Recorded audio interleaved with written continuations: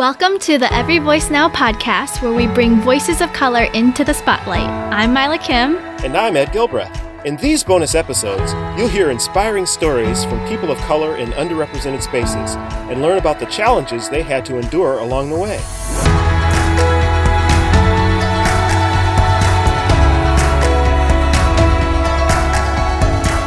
Hello, everyone. This is Helen Lee, producer of the Every Voice Now podcast. And today we have another special bonus episode for you all on a very intriguing topic as we talk with three different authors about what it means to dethrone white American Jesus. You will hear from Jonathan Walton, author of 12 Lies That Hold America Captive, Steve Tamayo, author of the Life Guide Bible Study on Ethnic Identity, and Chandra Crane, author of Mixed Blessing, who you may have heard on our episode number 2 this season. All three are on staff with InterVarsity Christian Fellowship, and all three are a key part of the conference called Dethroning White American Jesus, which is happening very soon. So you'll hear more about that event later on this episode. I am really grateful to these three authors of color for the kind of work they're doing.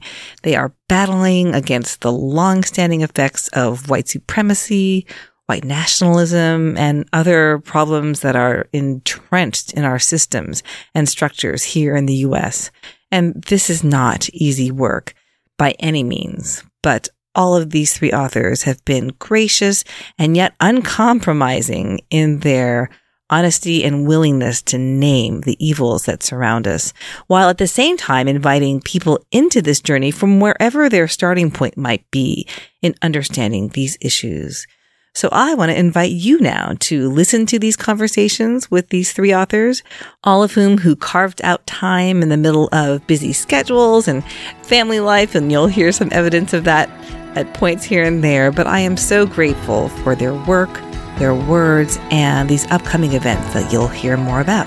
So let's dive in.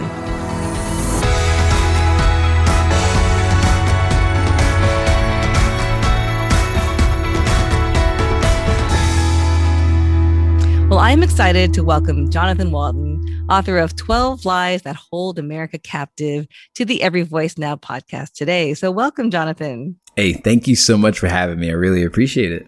Well, as I mentioned, it's been a little while since your book was published. So you actually have more perspective on this journey than some of our other guests. So give me a sense now. It's been a number of months, over a year. You can give me a sense of what, as you look back, were the highlights and maybe even some of the lowlights of the process. The best highlight for me has been the feedback that I got from people post-insurrection, post-fake, false, big lies about the election. These are literally chapters and verses in the book that I wrote that I said, hey, if we keep going down this road, this would happen. And so I had just a really honest conversation with a friend. He said, Jonathan, I just didn't believe you. I bought the book because I know you, but I didn't believe what you were saying. And he goes, I really wish I had taken it seriously. And so that to me is like a highlight and a low light. Like, I'm so glad I wrote something relevant and helpful and will be relevant and helpful for years. At the same time, I really wish I was wrong.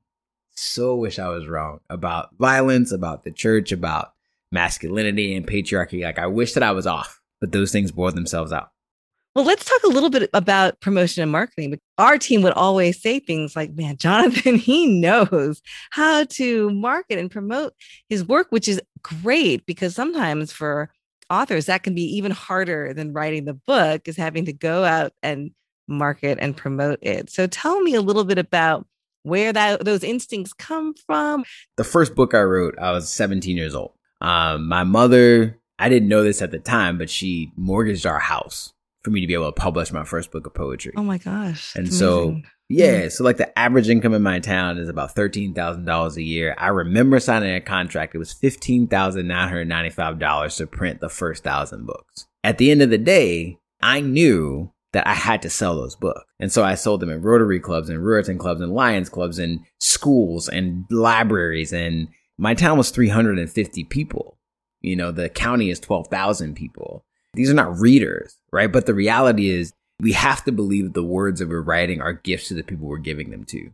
And so that's where that comes from. So we actually sold, I think, 2,500 copies of that book.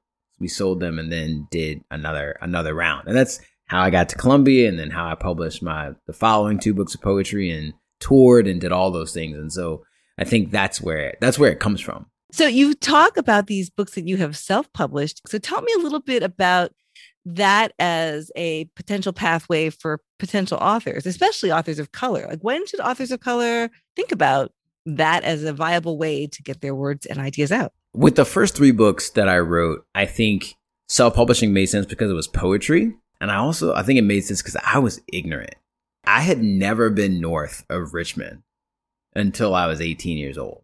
This was a world that was totally new to me. Like, I would watch Def Poetry Jam on HBO like over and over again, like on my uncle's television because he could afford cable, right? So that's the world that I was in. Once I came out, I remember walking down Publishers Row, like on Fifth Avenue, and being like, could my books be there one day? And that's where I think we have to understand who we are and what we're trying to do. I was not, and still am not, writing to sell millions of books. I would love to do that. That'd be great. Fame and popularity, if your goal is to be famous and write popular things, we won't write anything that's prophetic. You just won't do it. But if your goal is to actually speak truth, then you will write what needs to be written, and come what may. That is good. I mean, no, or I should say very few writers go into this line of work to make $1 gazillion. I mean, it's just not the reality of it. And to answer specifically your question, if you believe in what you're writing, then publish the book. There's so many different platforms out there that you can use. And I think it's just understanding that when you write, you're taking a risk, and a publisher is willing to take that risk with you. If you don't have a publisher, take the risk yourself. Be intelligent, steward your resources to do it, but just do it. Well, I want to switch gears and talk a little bit about your work with InterVarsity Christian Fellowship, but tell me a little bit about first what your role is with the ministry, and also the relationship between students these days and reading. So for over a decade, I was the director of something called an urban project in New York City. And we, had, probably 20,000 people come through different programs the last 10 years. It's amazing. Yeah, I stopped counting. That's just on a brochure. I just gathered things together. But I'm grateful for all those experiences. And COVID effectively killed that program. When I came back from sabbatical, I looked at what we were doing and said, what is the most sustainable thing that we can do to still create resources and experiences that help lead people to Jesus, help point the way to the Good Shepherd? And so I joined the multi-ethnic initiatives team and brought the IVED team, InterVarsity's experiential discipleship team, to the national movement to see how we could partner and enhance the work that's already happening with the tools and gifts and strategies that we developed in New York and New Jersey. So I would love to hear a little bit more about some of these things I'm hearing about. I'm hearing about summer book clubs. I'm hearing about conferences. So talk to me about some of these new initiatives that are right around the corner. What Generation Z really needs, the front door is not a book. Like, the front door is social media, and not advertised social media, not native social media. It's like, who do I know and I respect and want to be like? That's who people follow. People do not follow brands. They follow people. And people become brands, but they look like individuals. Institutional mistrust is still present for good reason. But I think people are looking for people to follow. And my hope would be that we could create spaces where people follow Jesus. I don't need people to follow me as I follow Jesus. I'm not interested in that. Let's just follow Jesus together, And so I think that's what makes me excited about the things that we have coming up, because they are products of collaboration and sharing information. So we're going to do a conference at the end of May called Dethroning White American Jesus: Healing from Christian Nationalism. And what that is going to speak to is, we are not trying to convince people who believe that Christian nationalism is right to come to our conference so we can convince them otherwise. That's not who this conference is for. The conference is for people who have suffered under the race-based, class-based, gender-based hierarchy that exists in our country, and how Jesus can speak to that, which is why it's disconcerting to certain demographics. They don't feel like this conference is for them. Right? Is this an online conference, Jonathan? Or it is going to be a virtual conference. Yeah. And so it's a virtual conference. Everybody is invited. There'll be debriefing groups and all that stuff. So Brandy Miller, an amazing writer, leader, also staff at InterVarsity. Scott Hall, great writer. I got to publish him in our book last fall.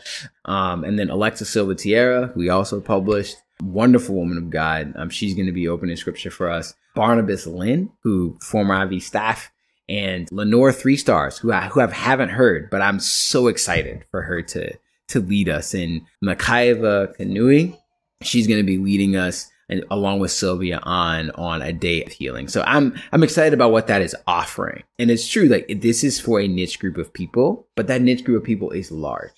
And so after that, the reality is we know we can't conference ourselves out of white supremacy. We can't have like a mountaintop experience and everything is okay, but we have to go deeper. And people are hungry for that.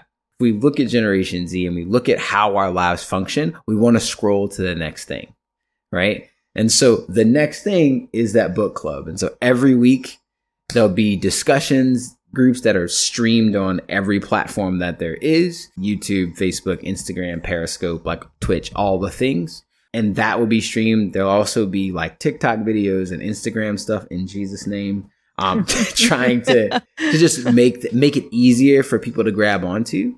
And I'm hoping that people will read the whole book. I'll be talking specifically about Christian nationalism. Then we'll be diving into Steve Tamayo's book, about ethnic identity. And then the following month, we'll be looking at white supremacy through Chandra Crane's book, Mixed Blessing. But I'll be leading those discussions. We'll have the authors each week. We'll have Instagram stuff each week. We'll have newsletters each week for people who still read email. And we'll be trying to just go hashtag beyond the book, right? Because we can talk to the authors.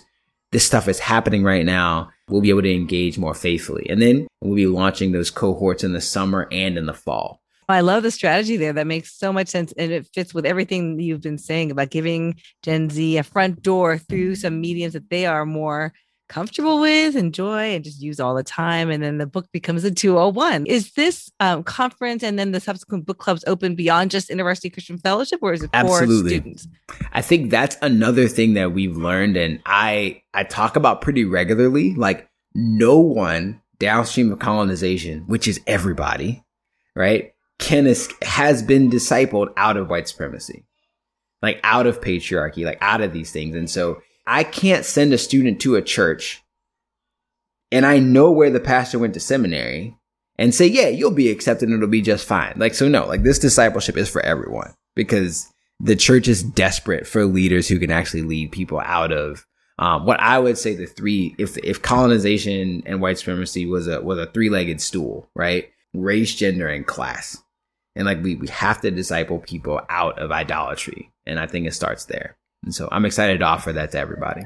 Thank you, Jonathan, for being on our show, for just taking a few minutes to talk about both these experiences and your book and your publishing journey. Really, really appreciate it.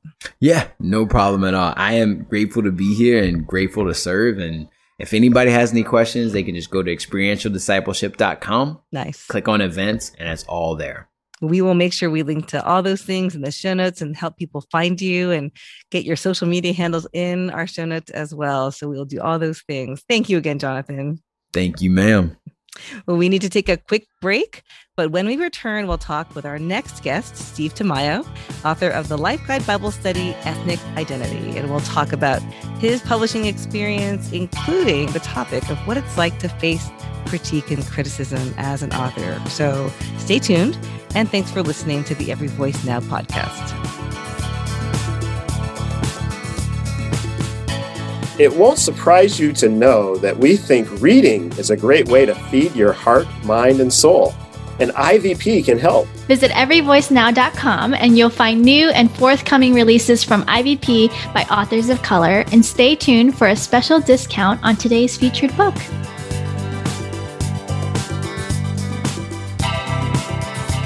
Welcome back to the Every Voice Now podcast. I'm Helen Lee, and with us today is our guest, Steve Tamayo, the author of the Life Guide Bible Study, Ethnic Identity. And later in the show, we'll share how you can receive a special discount on Steve's book, as well as on all of the books that we're mentioning in this episode. So welcome, Steve.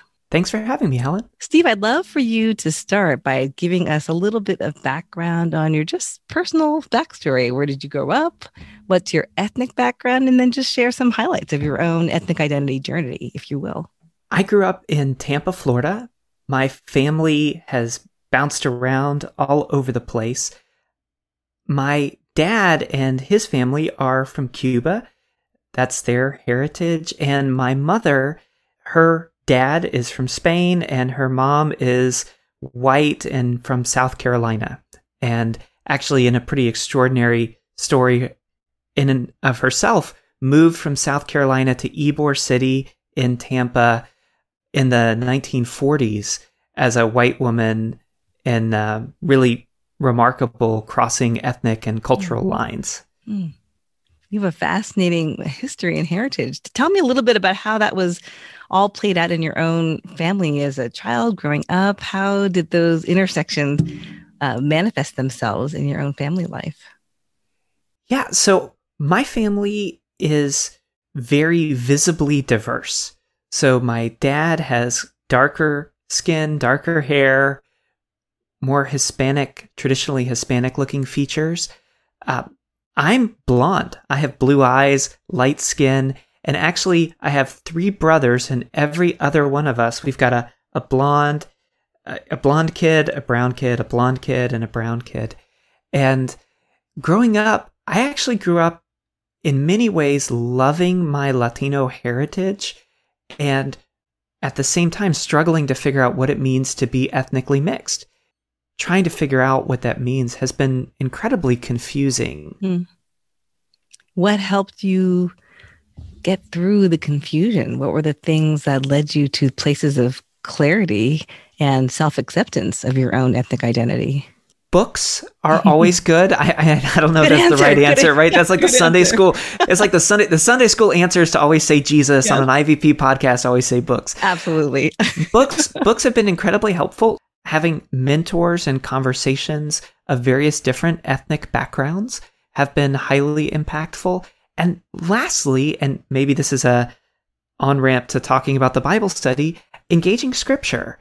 I had this experience as a college student.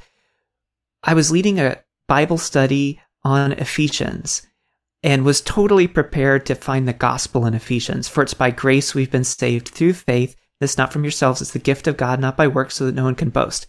I'm like looking for the gospel, and I was shocked to find ethnicity in Ephesians. And over the years, I have found ethnicity everywhere in the Bible.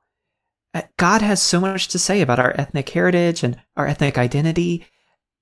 I wasn't expecting to find that. I grew up around Catholic theology, white evangelical theology, and just had no understanding that the Bible spoke about ethnicity, understood ethnic brokenness, understood assimilation, and offered guidance for me. Yes. Well, you have obviously distilled that working out of those questions into your Bible study. I'm holding it up. I know that our podcast listeners can't see what I'm holding up, but it's Steve's Bible study, which is titled Ethnic Identity, Bringing Your Full Self to God. So this message that you're communicating, even in the title of your Bible study, is healing in and of itself. I'm really glad to hear that. I have found as I've worked through this content with people in church, with religious leaders, with college students and faculty over the years, that one of the things that they find as they engage with what the Bible has to say about ethnicity is they do find healing. Sometimes they find healing for wounds they didn't even register as wounds. I think that what you're doing in this Bible study is demonstrating how Scripture has all this guidance, all this information, all this evidence that God cares about our ethnicity and has been very intentional in the way He has designed us all with that kind of identity. So I would love for you to talk even a little bit about how, for you, writing this particular Bible study, like how was that for you potentially a healing process? You know, it was a process that had healing at the end of it. I wrote it, and then it was months before I got edits back. And I remember opening up the doc and rereading it. And Stephen King talks about this in his book on writing, where he talks about taking your writing and just dropping it in a desk drawer and leaving it there for 6 months. I read it and I'm like, this is great. It's good, yeah. my first thought was actually that the editor had already gone through and made changes. That was what I thought. I was so surprised by how engaging the conversation was throughout the questions, and how it managed to be both accessible and pretty deep. And I also just felt this delight that it wasn't centered only on white voices. It includes a white perspective, but there are times where it's very clearly written by a mixed person, an ethnically mixed person, where I ask kind of, think about your ethnic heritages. And it's pluralized. No one else may notice that. Actually, Chandra will notice that. No one else may notice that, but it felt like a delight to see something in a voice like mine out there. I feel humbled to know that I have colleagues who could have produced something very similar, and that my writing is unique because it comes from me, not unique because no one else could have addressed the topic. And I do appreciate the way that having a community around me, it takes a little bit of the pressure off. It's not, hey, if I don't write this, no one will. It's I get to write this. And then to hear from so many people as they're engaging with it, yes, I've wanted something like this. Mm-hmm. Mm-hmm. Yeah, your study was absolutely a gift and will continue to be a gift and a blessing I think, for generations, seriously, in terms of the topic it addresses. And I can just imagine generations of students and university staff, using it with students, and it'll have just ramifications for generations to come. I'm guessing you probably also have experienced a little bit of the dark side of writing too. I'm wondering if you could tell us a little bit about that piece of it. Have you experienced critique and criticism, especially given the nature of the topic? Because I think this topic is still a little touchy in the church, where there's a lot of different opinions about it. So give me a sense of what that journey's been like. Well, I'll just tell you a quick story. So one of the things that InterVarsity Press does for IVP authors is they do some social media advertising. And they put up a copy of the Ethnic Identity Bible Study with a quote. It was wonderful. I so appreciated them marketing the book. And then I watched the comments roll in. And there were things that people said in the comments for the ad that, if I read them out loud, you wouldn't be able to publish this episode. There were comments that were dismissive, that were cruel, that were insulting, that were accusatory, questioning my faith and my orthodoxy, and people who made those comments acknowledging that they had not read the book. That they had not even looked at the sample of the Bible study that was online. Judging the book by the cover only, or by the title only. Literally judging the book by its cover. Wow. And I felt this tremendous pain and humiliation and tension.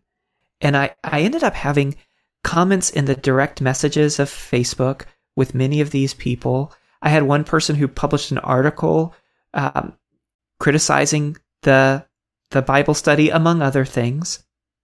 And it was actually a college student. And I detected humanity there and sweetness. And we actually hopped on, I reached out to her via Twitter. We had hopped on a Zoom call, and she was gracious. She was kind. She gave me feedback on the sample chapter that she had engaged with. And we had a human moment. We don't agree on everything. And yet I felt so grateful that it wasn't just a critic taking a shot in the dark, but a human being connecting with another human being. I actually sent her a copy of Knowing God by J.I. Packer, a great IVP book that she was interested in reading. And I've found connection in this, which is I think there's this narrative happening that says that conversations about ethnic identity, about race, about culture, that we need to move into our own corners and camps and wag our fingers at people who disagree with us and label them as evil. And I've actually found it to be an opportunity to show love and lean into maybe some of that's my mixed ethnic heritage. I would like to think that some of that is my walk with Jesus, that it creates a new capacity to love people who are different from me, which is at the heart of racial reconciliation. Absolutely. I'm really grateful for you sharing that story. And our time is going super fast. So I know we could spend so much more talking about the nuances of your publishing journey, but I'd love to hear a little bit about what it is you're doing right now for InterVarsity, because I feel like I've heard about it, but I don't know if I know all the details. So explain what it is you do for those who are listening. Yeah, I work for InterVarsity's Creative Labs and Multi-Ethnic Initiative, and I also work for InterVarsity's Latino Fellowship. So one of the things that our Creative Labs team is doing is trying to figure out, how do we build relationships with college students before they get to campus or when they're not on campus. We're using things like advertising, content marketing, all kinds of innovative strategies to try to build those relationships, because that's the context in which real discipleship happens. So what we're offering is reading in community. So every month they're going to get an opportunity to dialogue, interact with the author. They're going to get an opportunity to dialogue with each other, to process application steps, and then they're going to get an email letting them know what their next steps are. So if you've read the Ethnic Identity Life Guide Bible Study, what do you do next? And I think that what do you do next is incredibly important. Even if the next step is to read another book, that's okay.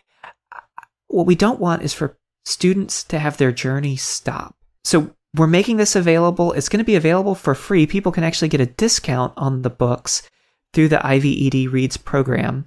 You're creating here a way to create that sense of community with those students, which I think is wonderful, as well as encouraging them to read great books. Well, we will make sure we get that link in our show notes so people can find out more if they're interested. So thank you so much for all that great information, and also for just sharing your story with us, Steve. It was really delightful to have you on the show.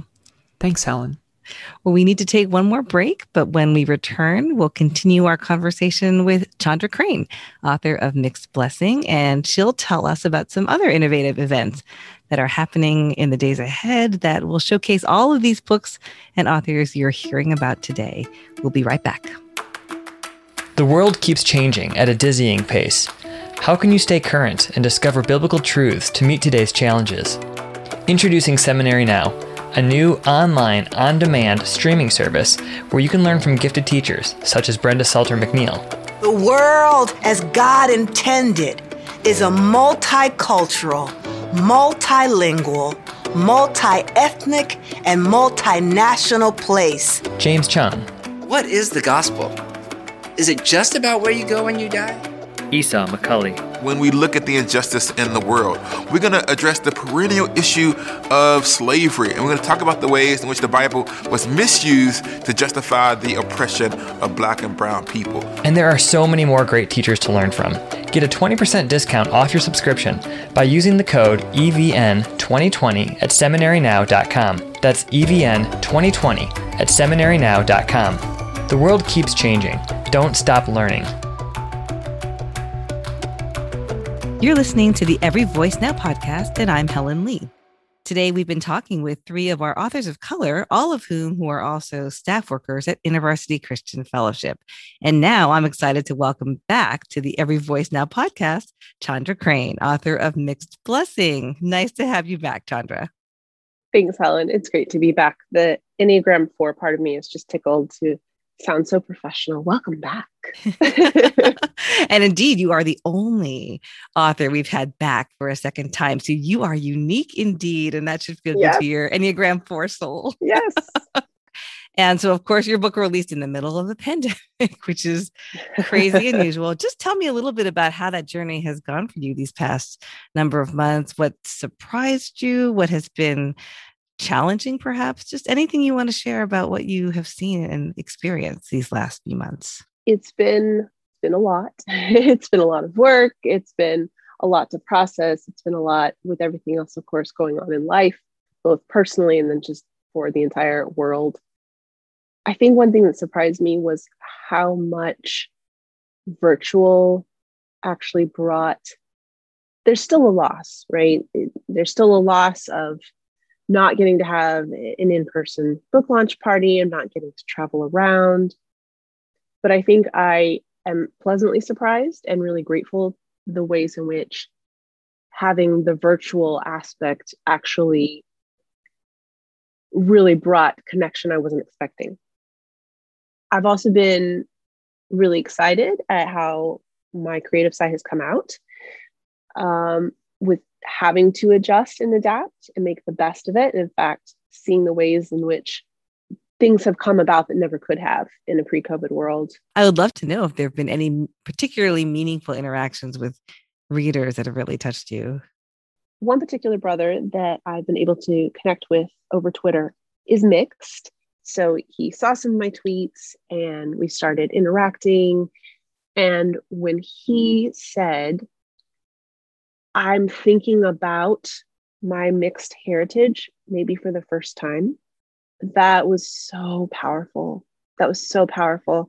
And recently, having another conversation with someone on Twitter where I got to explain, I thought they were joking when they said, tell me more about this mixed Jesus. And I said, well, I don't know if you're serious or not, but here's what I'll tell you.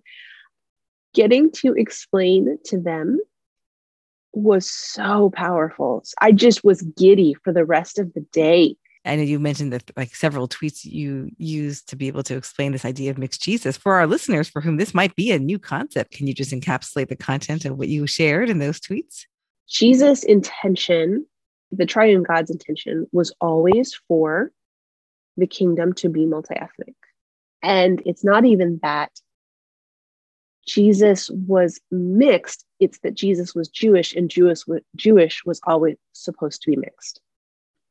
The Jewish kingdom, which is the kingdom, right? The people of God, was always intended to be more than a pure bloodline and lineage. And we see that in Jesus, because it's not even that there are mixed folks included in Jesus' heritage, and they're all upstanding citizens and fantastic. And it's also not that they're all Jewish folks included and some of them were broken. Great. It's both. Jesus has some sketchy lineage, don't we all? So it is these women who have been much maligned, which is an entirely different theological conversation in some ways. It is Ruth, it is Rahab, it is Bathsheba, it is Tamar. They are the ones who have come through many odds, who have made some choices that we might even consider to be scandalous, who have endured, right? And so all of these characters and these women and these ethnicities were always part of God's plan. We see his intent for the nations and his love of different ethnicities and his diverse kingdom reflected in the lineage of Jesus. It's right there in Matthew 1. If we have ears to hear, if we're willing to listen. Right. Well, this conversation actually fits in perfectly with this conference that we've been talking about. So just tell us a little bit more about, from your perspective, why it's important for us to even be thinking about a theme like that and how your book concept and ideas really fit in with that conference theme. I think in this cultural moment, some folks would say that it can be an agree to disagree type thing, or it can be just a negotiable. I think you're going to be doing just as much work on either side. Either we're going to be doing the work to see brown, Middle Eastern, North African, multi-ethnic Jesus where he is already and where he belongs on his throne, or we're going to be doing active work to blindly continue to support our enthroning of a white American Jesus. I don't think there's a simple, oh, well, I'm just going to stay out of this. It doesn't concern me anymore. Like, it's been made very clear, you're either going to do the work for or against the kingdom. And so I want to do the work for the kingdom. I want to be where Jesus is. And so drawing on that theme too of we're either going to work for or against, but there's no neutral ground. I want to be very, very clear in where I stand. I want to do the work to be where Jesus is with the marginalized. That feels like a very strong calling to me. And so that's where things like the conference and the reading club and the book come in. This is the work I will do. This is the work I will continue to do, to say, no, I stand with the marginalized. I reject the alluring call of power and privilege. Instead, I will steward them. And God willing, with the power of the Holy Spirit, I will steward them well. In your work with InterVarsity, you obviously work with both students and faculty. So you're in that university setting and world. Is it different in that context with the younger generation? So serving faculty, certainly, but with the summer reads, we're definitely targeting this next generation of students, these Gen Z students. I think they are hungry to take away all thrones. I think they've seen so much abuse of power that they definitely want white American Jesus off the throne, but they see, believers and non-believers, they see their own hunger to occupy the throne as well. And so they're wary of it. And so I think the good news we can give them is Jesus is still on the throne, which, right, that was lobbied at us after Trump was elected. Don't be so anxious. Jesus is on the throne.